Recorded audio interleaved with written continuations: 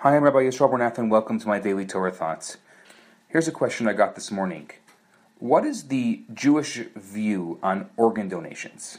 Let me start by saying that Judaism holds life as being sacred.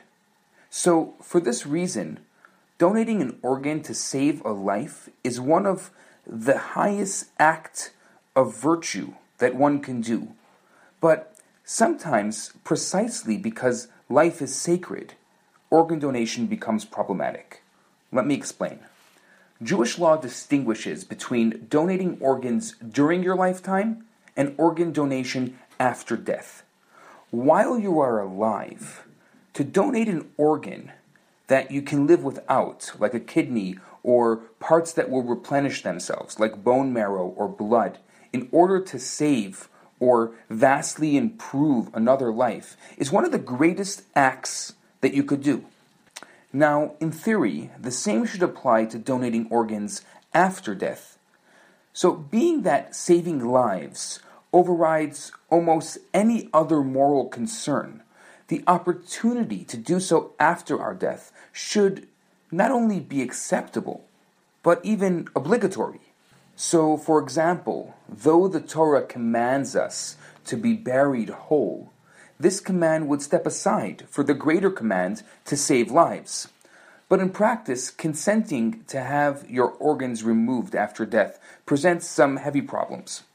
You see, according to Jewish law, it's forbidden to tamper with a corpse in any way unless it's in order to directly save a life.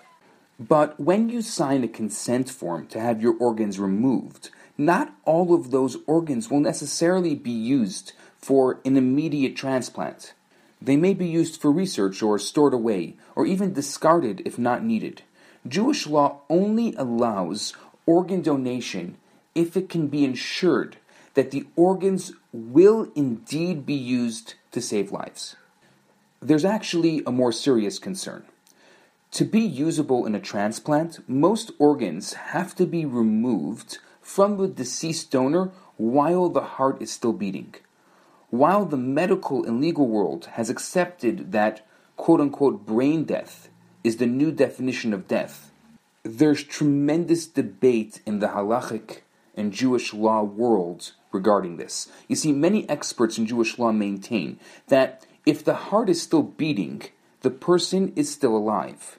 They say the moment of death is defined as when the heart stops. So according to this view, to remove organs from a brain-dead patient while the heart is still beating is murder.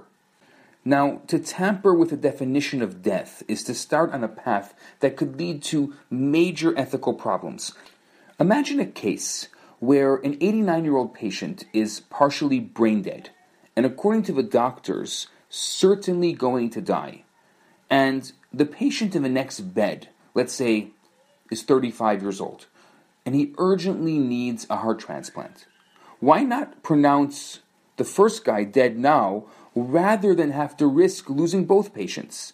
It may sound reasonable, but really it's taking one life to save another. And for those who see life as sacred, this is not possible, and this is wrong.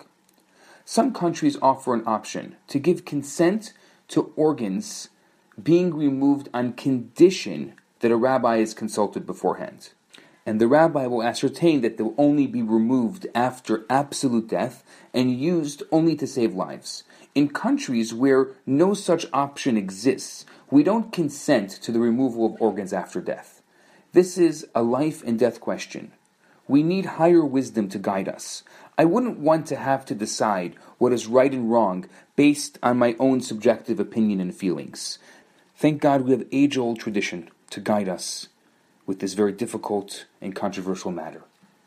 I'm Rabbi Yisrael Bernath, and those are my thoughts for today. Have a great day. Hi, Rabbi Bernath here.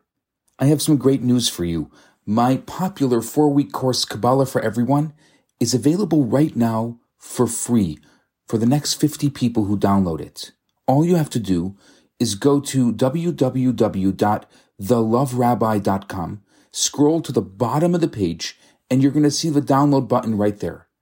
In this course, I talk about the Kabbalistic secrets to relationships, to wealth, to happiness and balance. This special offer has been dedicated in loving memory of Ellie Dorfman.